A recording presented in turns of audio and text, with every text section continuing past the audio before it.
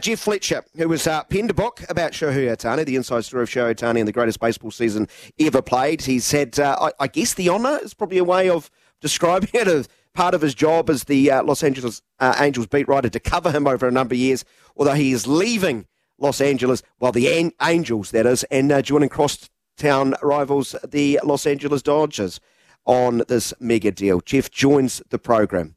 Jeff, thank you so much for joining us. To the uninitiated and down in these parts, how do you describe Shohei Ohtani, the baseball player?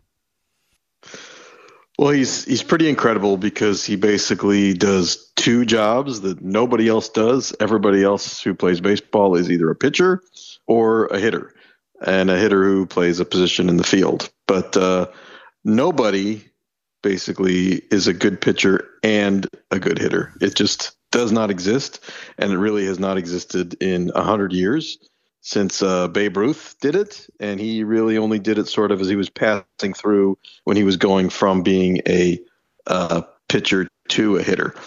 Shohei Ohtani is just unbelievable that he's above average and elite at some times in some ways at being a pitcher and a hitter, and so that is why he got the contract that he got.